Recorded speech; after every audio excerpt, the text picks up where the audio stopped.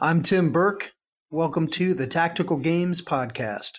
Hey everybody, this is his assistant Nate, and today we're going to talk about the tactical games and all things tactical games like. Tim, let's start off with just informing everybody that this is physically a week past the event in Atlanta. So we're going to get you to open up by reading something that was sent to you just this past week about that event. Yeah, I got this email from one of the competitors, and I will tell you, this is what I live for right here. Yes, it's a business. Yes, the tactical games, I want it to grow. I want it to take over the world. But this is what I live for. This is what gets me out of bed in the morning. This is what drives me at midnight when I'm writing those emails and things are still not done. And I'm just going to jump in kind of in the middle. Obviously, we don't want to identify who this guy is. Yep. But here goes. So this person starts off with, a couple of years ago, I was in a pretty toxic relationship and it ended poorly as one would expect. I had lost my way without too much detail of how bad of a place I thought I was in, and decided that dating and drinking and meat market gyms were how and where I would spend my time.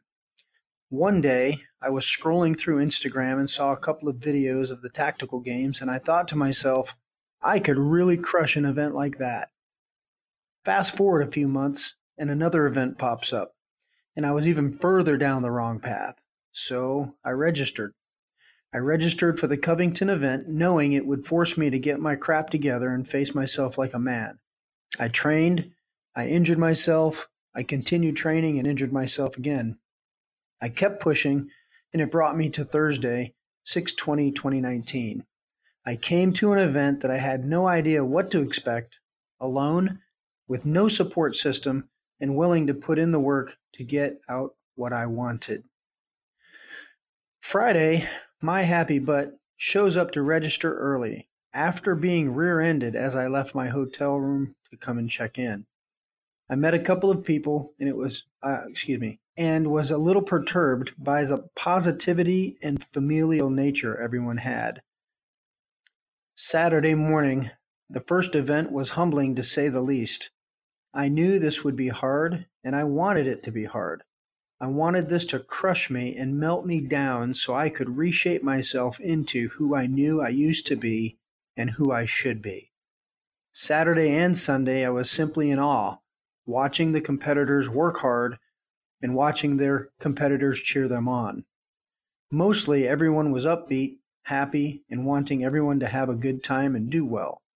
This was a foreign concept to me, and it does nothing but show what kind of people are in this circle. I'll skip a little bit. And then he says, once again, I can't thank you and everyone that was at the South River Gun Club on Saturday and Sunday enough for giving me a reason to live. I've been down some bad roads, and I can't tell you how important it was for me to have a goal and a purpose. This was my walkabout. I strategized and trained and fought myself in every way to get there, and I finished it. I needed a purpose, and I needed my butt humbled, and this did both in one of the safest, most fun environments filled with some of the greatest people on the planet. I look forward to seeing you at future events. And then he signs, thank you, and his code name. So what an amazing letter. Just take a moment to pause and reflect on that. Every athlete there at the games, heck, even the judges, everybody has their reason for being there and getting there, and be it to support you in your adventures and endeavors, or to be there to take part in it, to experience it for what it is.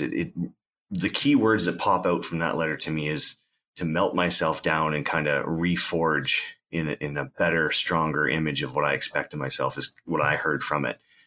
And I know my personal journey for being an athlete there, and then, working the backside of the games with you here. I'm blown away, Tim. Like, how do you feel as the director to get letters like that?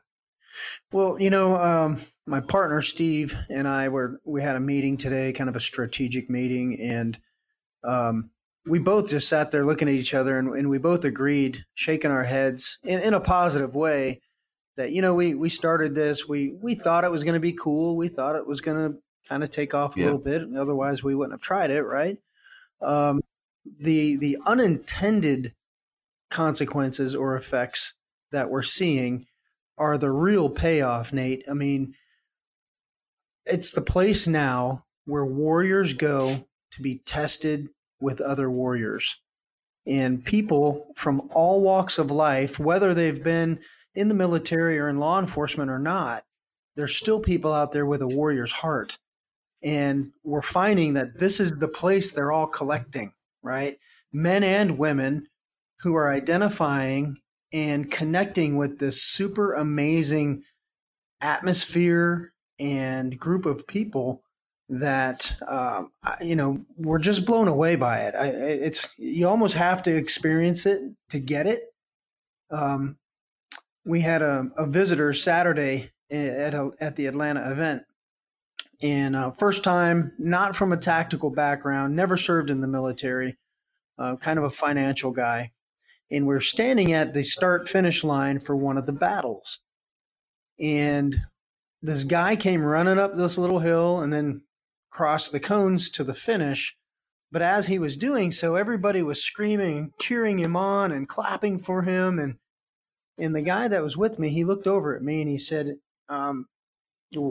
"Wasn't he? He wasn't the first one. Wasn't he like third or fourth?" And I said, "Yeah, absolutely. He was the fourth one to cross the finish line out of 5." And he goes, "Well, they're clapping for him just like they were clapping for the first guy." And I smiled and I said, "Exactly." And that there itself echoes the games. Like, and the one feat that stands out for me from the conversations is that 8-foot wall. In that one battle, there was an 8-foot wall, and there's some people that just in their heads were struggling if they were going to get over it or not. And we're on the clock. We're battling. These are athletes that are, trying to win and trying to have personal bests and to score, but they're getting over the wall and stopping and coming back and helping the next competitor get over it as well, and then carrying on. You don't see that in any other activity. You don't see that in any other competition at all. Yeah. Yeah. The visitor, when we spoke a little bit afterwards, he said, he goes, "Is this a team event or is this an individual event?" And I said, "Well," excuse me. I said, "It's an individual event." And I called his name. And I said, "Here's the deal. Everybody that comes here to win in whatever way that looks like to them. But make no mistake, everybody here is extremely competitive. However, all of those competitors also have the ideology that it's we, not me. And they understand that by being the absolute best they can be physically and tactically and technically, that they're really training to be the best they can be for a team, whether that's a team they're on right now or a team they may be a part of in the future." And that's a valid point right there in itself, because people that are showing up for the games, the athletes that are coming to compete, are coming from multiple different backgrounds, where they're either law enforcement or first responders or accountants. Like it's a whole gambit of different things. And you said it, they're training to be a better part of a team in whatever walk of life they're coming from, but also with that competitive nature. Like, oh yeah, there was the times where I was like, looking at each other left and right, and we're like, okay, I'm not going to beat you on the rope climb, but I'm going to outshoot you for sure. And, Saturday morning, everybody's kind of giving each other that side eye, like, measuring each other up. And it's like, all right, who's who in the zoo? And then as soon as that go was given, that first battle was out of the way, and all that, the animosity, well, not animosity, the anxiety and the pressure, and everybody's like, okay, we're all going to go through this challenge and come out the other side a little different. People started to bond and become like the letter said, more familiar, more friendly, more outgoing. And I think the biggest thing for everybody in Atlanta that really bonded everybody was that heat. It melted us down Yeah, yeah, to kids yeah. on a playground kind of thing. That's right. It took everybody to that the in Maslow's hierarchy of needs, Yeah. the basest level. Food, air, water. Exactly. So everybody, when it gets down to that level, everybody very much so collaborates and works together synergistically. But it certainly helped the atmosphere for sure. Now, I just want to point out that that was your plan because you are an evil genius, and I did find the secret heaters that were kicking around everywhere on full blast. Yeah, with the swamp coolers to make sure it was humid. Yeah. Right. So now um, we've talked about the athletes, the bonding, and this very, very emotional and very powerful reasons for being there. But let's take a sidestep, not to avoid any further conversation with it, but just to move um, to the fact that you started a year ago ish with 17 competitors, That's and right. you were struggling at that time, and I'm paraphrasing from conversations I've heard and eavesdropped on, but you had 17 athletes. You were concerned, you were stressed, obviously so. And then a year later, we are at 114 competitors. Absolutely. Yeah. I've been involved with business before, and they talked a lot about supernatural growth. Everything was supernatural growth. And I will tell you, from that first event at King Bee Ranch in Ardmore, Tennessee, with 17 people that took a chance on something that didn't exist prior, to now, we've seen nothing but could only be explained as supernatural growth. Um, we've had a ton of help. We have this core of people that is growing. Um, it's a core of people that are volunteering their time, talents, and even their money to be at the events. And it's just so cool to see the friendships, the camaraderie, and even the contest build between the different athletes, the family members. I mean, people from New Jersey that I would have never ever met in my entire life. They show up now with their dog, and I'm petting the dog, calling it by name, giving the girl a hug, giving the guy a man hug. And what's even crazier is my parents have been drawn into this, and you grow up with your parents, and it's just like, yep, that's just ma and pa. It's not a big deal, but they've become kind of a staple around the events, and people are walking up that again a year ago didn't know who they were, and now they're running up and giving them big hugs and coming to me and saying your parents are so cute, and all I can remember is getting beaten by them when I was a kid. Right. So, and I deserved it, but that's what you remember. Yeah. But I honestly, the event's cool. It's evolving. We're getting better at putting on the events. The people are getting better at helping put on the events. The quality's going up. But the one thing that everybody notices, whether they're a competitor or a spectator or a vendor or whoever it is that shows up at our events, they're noticing this incredible group of people. And again, it sounds like I'm trying to, I don't know, I'm promoting this group, but I don't get anything out of promoting the group, right? I'm saying you got to come out and experience it, and you'll walk away going, wow, he was really, really right. These are just some super Oh, and cool folks. absolutely. Like the spectators were getting drawn into the atmosphere instead of just sitting there. Like I said, the first event Saturday morning, the heat was killing everybody. It was just I want to say horrific, but I'm not going to go that far with it. It was a challenge, and everybody's kind of like just sitting there and not standoffish, but just closed off a bit. But come that second battle and people getting the flow and the energy that was just coming from the judges and from the athletes and that maximum effort that was being put forth, even the spectators were starting to get drawn into it. And they were cheering, like you said earlier, they were cheering for everybody because they were starting to understand how much physical and mental work was going into this.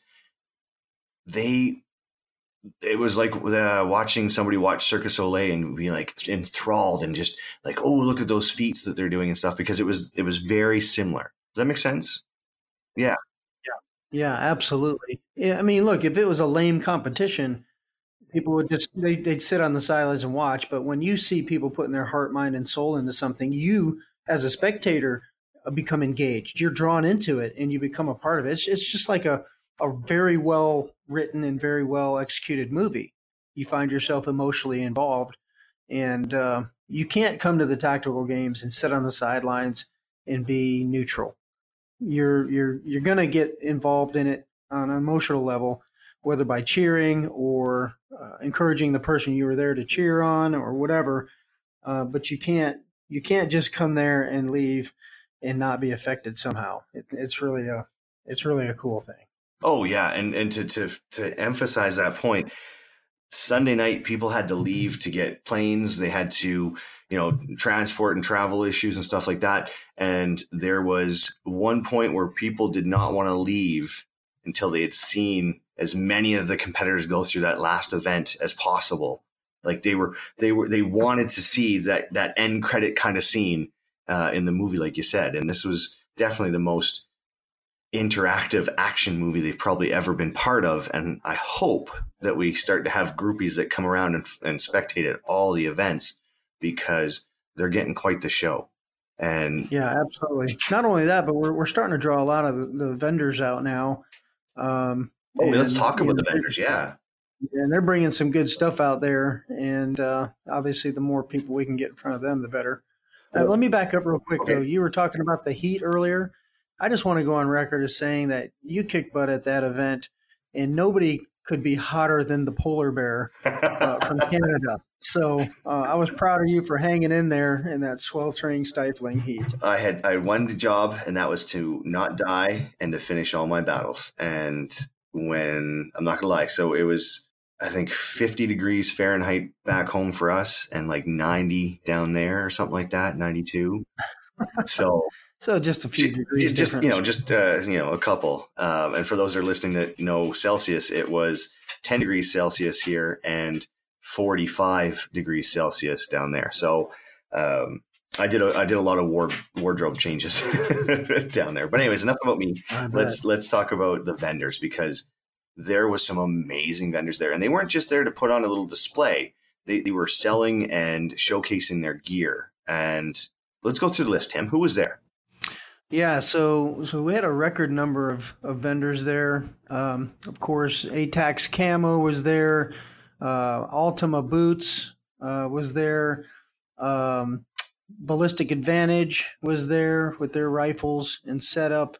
Killcliff was there, making sure everyone stayed hydrated and kept electrolytes in their bodies. I'm going to start getting myself in trouble. Mission 22 was there. Who else? The Tactical Athlete was there. Jeff Martone. Who am I missing? We got a couple more out there. I can pull up a picture and look at the sign, but yeah, they man, it was just great. It was, you go to big events and you just start seeing the tents pop up, and there, people walking around, and we've been growing towards that a little bit. But this is the first time you showed up and you're like, oh yeah, there's an event going on here. And the vendors are really what made that. Oh, it's very distinct. It was like ATAX Camo, you could barely see them. I get it. And so they were there. They were teamed up. That's my joke, and I've been told I've been wearing it out. Well, one time I said, I know there was a camouflage booth around here somewhere. No, Clinton, the guys were amazing down there. And then they had Burly Man Tactical. Yep. With them. Then, like you said, everybody else. And it wasn't just those that we'll do a comprehensive list. I'll read at the end of the show who was actually there for everybody, so we don't miss anybody, because everybody was just as important as every other vendor.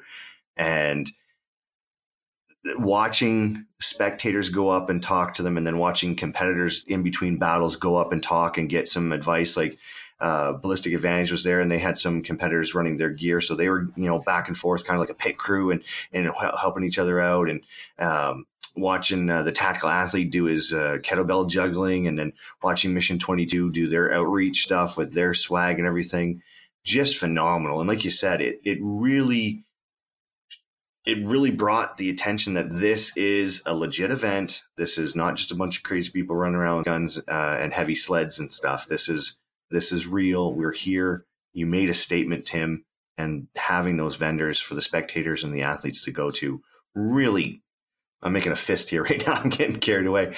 Really drove that home, I feel. Yeah, and then we had other sponsors that they're great friends to us. They came on board and were partners with us early on. Brownells and Car Arms, they've been really good to us. And while they didn't have booths there, they provided prizes and in many cases the funding to secure ranges and pay for the backside support for those things to happen. So. Brownells being our title sponsor this year, again, we can't thank them enough for everything they've done. And I said it early on when we first met them. They told us, they said, "Hey, look, we were looking at doing an event just like this, but why would we do it? Now you're doing it. We'll just get behind what you're doing." Outstanding. And so, just the amazing character they showed as a company. So we went back and we kind of talked about it. Steve and I did, and I said, you know what? Not only are they a great company, they're the Amazon.com of the gun world. So they're doing great things. It's a great company as a business. But what really drove me to work with Brownells was the quality of the people. And my phrase to them was, we want to do good things with good companies, but we want to do great things with great people. And they certainly embody that. Oh yeah. And the backside of it, and the support that they gave so that you can get this going and keep moving forward with it. And then having the vendors at the events, everything is evolving every time. Like we said, the first time you hosted this event, it was 17 athletes. Moving forward, we're at 115. You're not done yet with that at all. You still have more to do. And the one thing that I witnessed that really facilitates the ability to do this and have that growth is the battle bosses and the volunteers. And I'm going to make a statement right now. The only thing, and as a competitor, the only thing tougher than the athletes at the tactical games is the judges and the battle bosses, for sure. Absolutely.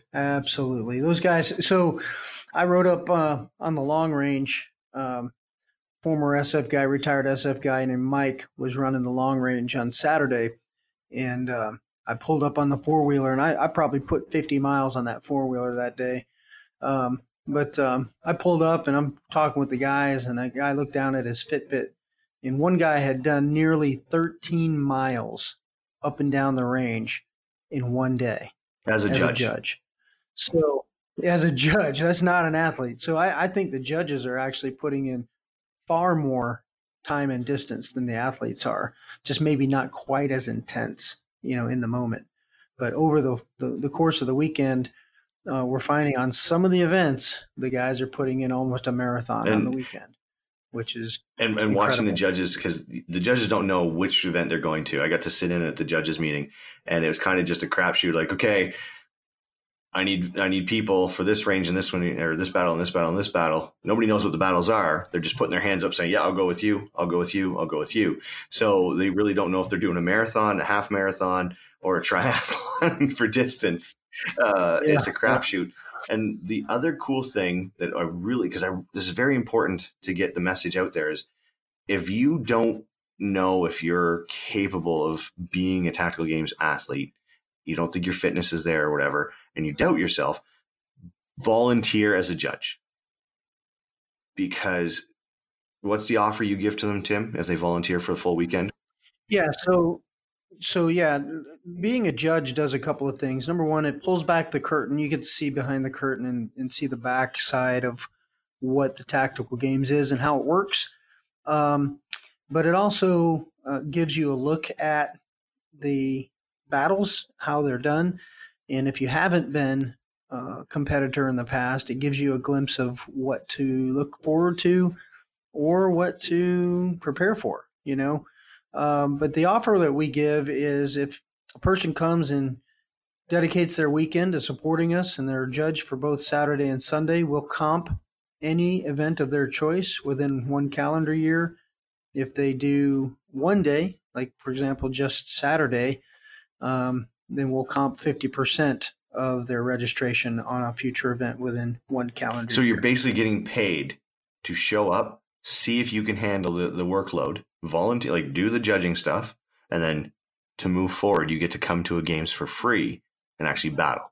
Yeah, let me be clear. They get to register for free. Yeah, so your travel and stuff is on your own. Sorry. We got to take care of gas and all that themselves. But yeah, that would get really expensive. I'd be volunteering all the time. I mean? What are you doing? Why'd you volunteer all this year? Oh, I'm banking it up. Tim's going to take me to Disneyland. What? Tim's the owner. Why is he volunteering? The only way I can save that exactly. money. So no, we it just would not happen without the volunteers. They were amazing. Oh yeah, and there's no coaching from the judges and volunteers. They can, when you say, okay, what position I'm in this now, or what am I doing? Like, what's the next evolution of this? They're there to tell you, but they do not coach you or whatever. But when you cross that finish line and they see the work that you've done, I witnessed it. They come up to you as you're dying and you're sweating all over your paperwork. They take their hand on your shoulder or they stand beside you closely and say, hey, good work. And you know what? That little bit of, that finite support is just enough to keep you like, oh yeah, okay, somebody saw how much work I did. Thanks. I appreciate it. I'm not dead yet. I have energy now to go to the next event. And the support from the judges is just like the support from the spectators. Everybody loves to be part of this once they get into it. And Tim, I don't know if you've got like some little messaging that we're going to put on these tracks to get more people into it, or what goes on when you do your speeches, but brother, you are a motivator. Well, I would say this, that the right people always float to the top, right?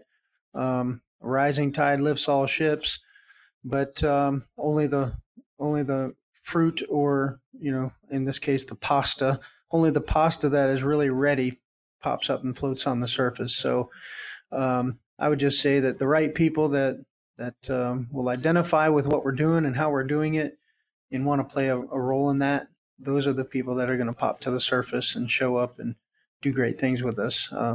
We had a guy at the last event named Brian. It was his second event that he judged at. His first event was Reveille Peak Ranch a few months ago. Excuse me. And, I didn't know. I made him a battle boss, here, run this station, go do good things. And the guy was so crossed his T's and dotted his I's, was so detail oriented, meticulous in his approach. I'll just make this announcement today. We just named him Battle Commander. And what that means is he's going to basically be the guy in charge of training and allocating battles to new battle bosses.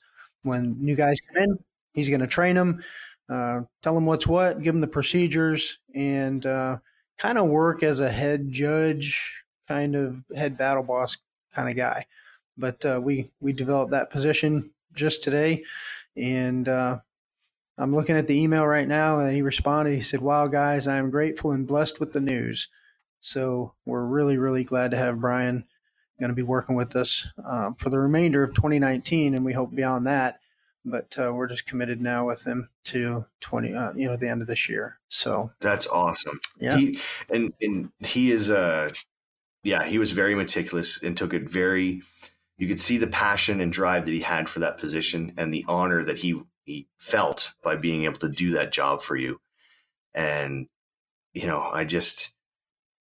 I'm super happy. Like I'm happy for the guy because he's a wicked dude, and I don't want to blow too much smoke here in this podcast because we have other things to talk about. But congratulations, Brian. Outstanding for you, brother. And I look forward to seeing what he does and how he mentors the next crews of judges and bosses as they come up. With that said, I do want to talk about something that was very, very scary at the games. It was one of the most traumatic moments, I feel, for everybody. And I feel we do have to talk about it, Tim. We do have to bring this up and bring it to the public light. When during one of the battles, something happened, and I don't know if you know where I'm going with this, but it really scared the poopers out of everybody. And that was right after they finished pulling their sled and having to put their bolt back together. Oh, yeah. Go ahead. Keep going. So it was horrific. People, and I'm not gonna lie, my arms were shut down, and somebody who's been playing with bolts for a long time, I was, those fine motor skills were not there. Other people, and I'm not calling anybody out by no means, I'm just saying that it is something that shocked the world. Charging handles were not being put back in properly. Bolt faces were orientated to the left instead of to the right. The cotter pins, things just weren't going together properly for everybody. And you could see the full on panic and fear in people's eyes as they were frustrated with themselves and as they were shocked at this rifle not going back together. So what happened, I'll explain from the start, is before you started your battle for this one, it was actually Brian's battle. You had to strip your rifle, lay it out. You stripped your bolt into its 5 pieces. You had your rifle opened to the front takedown pin, so it was just pivoted in half there. Basic field strip laying in front of you, charging handle out, off you go, right? Then you do your battle. You do the sled drags, the rope climb, and all that fun stuff, the pistol shoot. Then you come in. When that's all done, reassemble your rifle, do a functions test, and then take off for the I think it was just under a quarter-mile run, not even. Right. Okay. So when people finished that and got to their rifle, Tim, I could hear this evil laughter coming in on the heat waves from the humidity as Tim's riding around on his 4-wheeler, laughing it up as people were trying to put these rifles back together. Some people, it appeared that they had never put their rifle back together ever. Some people had some new piston springs and things like that it appeared that they just weren't comfortable with. Was that the intent? Obviously it was. You genius. Yeah, so one of the secondary goals of the tactical games is to train up the militia, right? Yeah. Tongue in cheek, kidding, of course. But look, a basic skill, if you're going to carry a weapon, you need to know how to break it down and put it back together. The M4s are standard across the board, whether you got an AR, an M4, an AR pistol, it doesn't matter. They're all the same. And so it just seemed like a logical thing. If I want to take a guy from, I've talked about this before, from the sympathetic nervous system, that fight or flight, go, go, go, go, go, get it done, break it down, get over it, get under it, get around it, whatever it takes, and force him to go from go, go, go to think, think, think. And so I knew every athlete had a rifle with them, and I knew that they were all the same for the most part.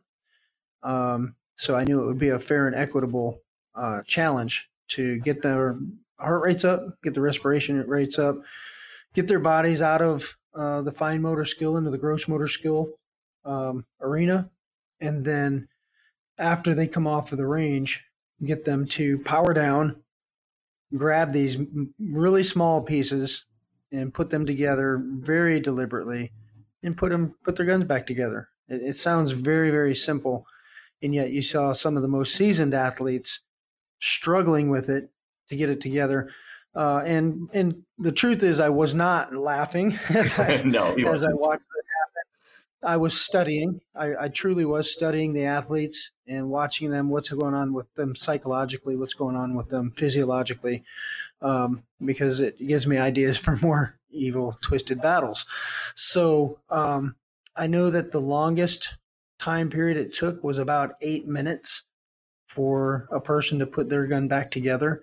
But I promise you this, that person will never come to the games again not knowing how to put their gun back together. Oh yes, the videos have That makes sense? the videos have already started popping up on social media of people, sitting at home and they're redoing it, and I keep commenting, "Now go run a mile and do it again," and they're like already doing it. Like you have sparked something that is changing and influencing the growth, tongue in cheek of the militia, but you are actually inspiring athletes to be better, to do better, and to overcome things that they never thought they would have to deal with. Yeah, and think about it though. How many people out there have an AR-15 or an M4, and they didn't know how to maintain their own weapon? Right? It's a basic training skill for those that have been in the military. I mean, you can take it apart in 26 seconds, put it back together in about 35 seconds. So, it's what seems mundane and like, oh yeah, big deal to somebody that may have served in the military.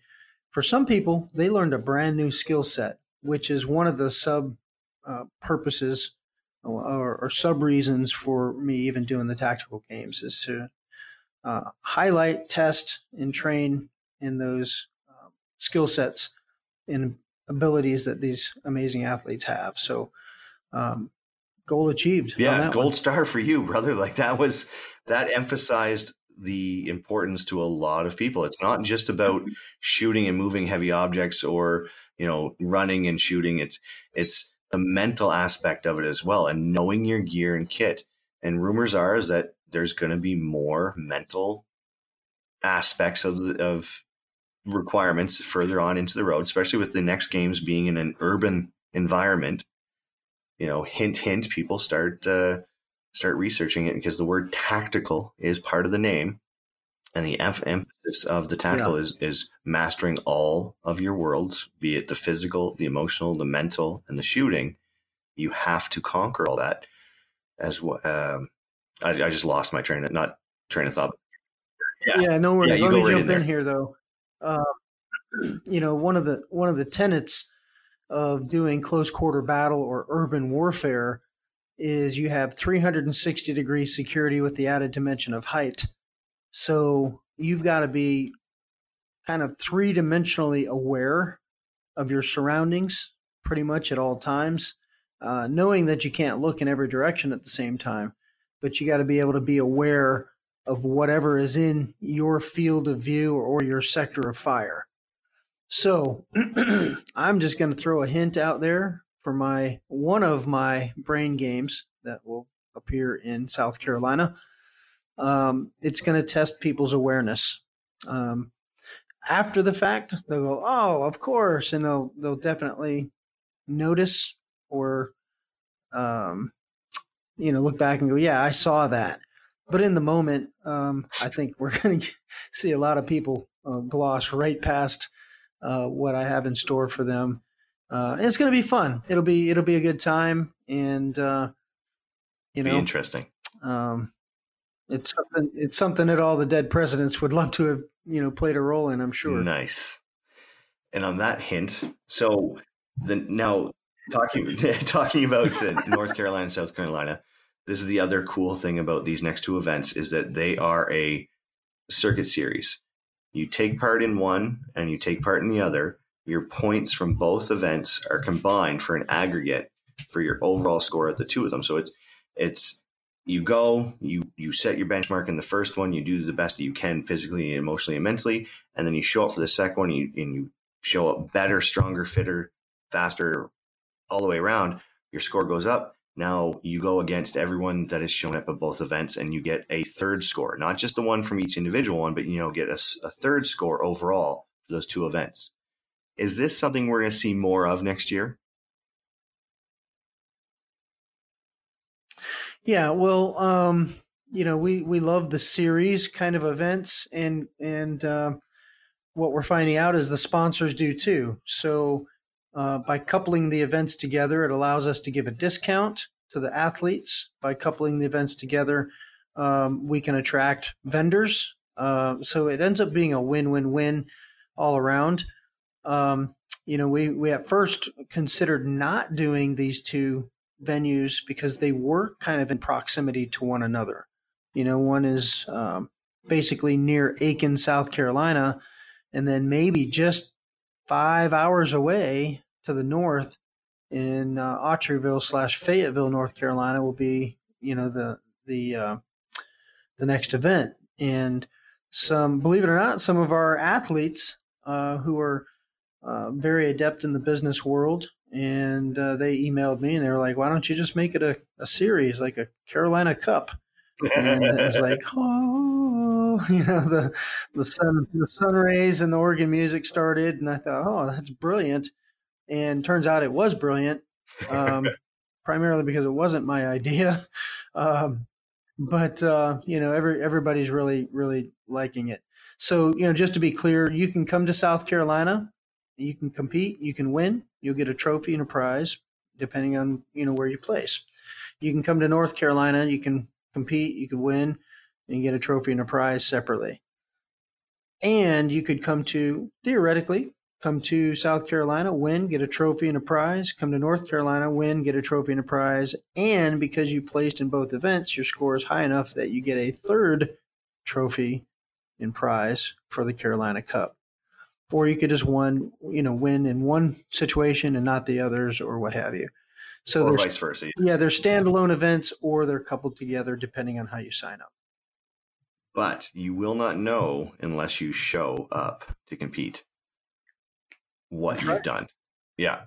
And this Cup Series is fantastic. I look forward to seeing everybody and competing in them and seeing what happens and who stands at the top at the end of the day. And also, the last thing I want to talk about, Tim, before we go, because we opened up with an amazing letter of this person's journey. I want to talk about one that I witnessed while I was there. There was two guys. One guy was walking around with a big old bandage on his hand and stitches and everything, and he was kind of kicking the dirt and mopey because he wasn't. And no, this is not me. He was not able to compete because he had been injured that week, and he had been looking forward to it. Him and his buddy had made these plans. They were going to be there together. They were both going to compete. They didn't care where they finished. They were just going to finish their battles and set a benchmark. And I got to talking to him as his friend was battling, and he was gutted that he wasn't able to do it. And I said, "But are you having fun?" He goes, "Oh, I'm having a blast. I'm having so much fun, but I'm still upset that I can't battle right now." And I said, "Okay, well, what are you going to do about it?" He goes, "Oh, brother, I'm going home. I'm training, and I'm coming back for the North Carolina one. I know what I got to do. It's all good. Don't worry about me." I'm like, "Damn, all right. You got a plan. I like that." So then I got to talk. Yeah, he was focused. Like he knew what he was going to do, and his plan was to just finish his battles, do what he could do in the battles, but he was going to cross the finish line for each one. So I got to talking to his buddy. I believe they're both Marines, retired Marines or whatever, and his buddy is injured as well and has disability pension or whatever stuff. So he's out there battling, and at the last battle of the day on Sunday, just before my relay went, he comes across the finish line and he takes out his paper and brings it to JP. We're not giving a shout out to JP. We're just using him as an example of the boss that was there. So slow down, JP. Yep. So he brings his paper over and he goes, "Here's my paperwork to sign." And it is just soaked and torn and like it was put in his pocket hard and wet. So we're looking at that, and I snapped a picture. I said, "Can I take your picture, brother?" And he goes, "Yeah, absolutely, whatever, man." And he's like, "Can you sign this? I gotta go." And JP and I look at each other. We're like, "But there's the awards and stuff." He's like, "Bro, I'm done. I crossed the finish line. I did all the battles. I'm done." And we're teasing him a little bit because there is some teasing at the games. It's fun. It's banter. And he's got this little, proud smirk on his face. But it's not really a smirk. It's kind of like a half tired smile. And he goes, "No, bro, I'm done. I'm going home." Mm-hmm. And his buddy there with the injured hand is like just gathering up his gear, holding on to everything for him. And he's like, that support staff. And buddy stands there and he's like, "No, bro, you see this paper? That's how I feel. I got to go home." And we're like, so we kind of got concerned for a moment. We're like, are you done? He's like, "Oh no, I'm just going home, taking some meds. taking some rest. I started the gym on Tuesday with the CrossFit gym. He's got Boone or somebody that he was working with. He just laid out his whole plan right there. And he's like, I'm coming back to North Carolina. You're going to see me again. But bruh, I'm done. and to me right there, Yeah, I was that's like, awesome. I told him, I That said, is so brother, awesome. you are my hero. I can't wait to see what you do next. And for me, I love watching people show up and battle. People are like, I saw pictures of you at Texas, and I will talk about myself for a second. I'm a bigger dude. I'm that polar bear from Canada, and they said they saw me competing, beat only just the 3 battles that I was able to do. They said, we saw you, and I'm here because I saw you do that. And I was like, damn, that's cool. And the gist of it is that, Yeah. if you want to be better and you want to melt yourself down, like it said in that first email, the games is the place to do it, because you will get in touch with yourself. You will battle your inner demons, your inner thoughts, your inner doubts, and you will show yourself that you are not done yet. And seeing these two buddies walk away at the end of the weekend, with a solid plan and not lip service like, yeah, we'll be back. No, they were like, definitively, we're coming back. We did this. We have our plan. That focus was there. And Tim, I'm going to say this on behalf of all the judges, all the athletes. Thank you for coming up with this amazing event. Yeah, my pleasure. I would just add one thing to that, Nate, is a lot of these guys, when they're out there, even you, when you're out there competing, never forget, no matter where you're at and what you're doing in life, somebody is watching you. Somebody is considering you as an example. And when you do what you do, whether you knew they were watching or not, you're going to encourage them to keep going. I've had several herald moments in my life where men that I respected said something encouraging to me or did something in front of me, and I was like, oh my gosh, I'm going to be just like them. So, when you're sucking, when you're sweating, you're dehydrated, there's salt rings around every part of your clothing, and you still continue, just you got to know that somebody's watching and somebody's going, dang, that's awesome. I'm going to keep going too.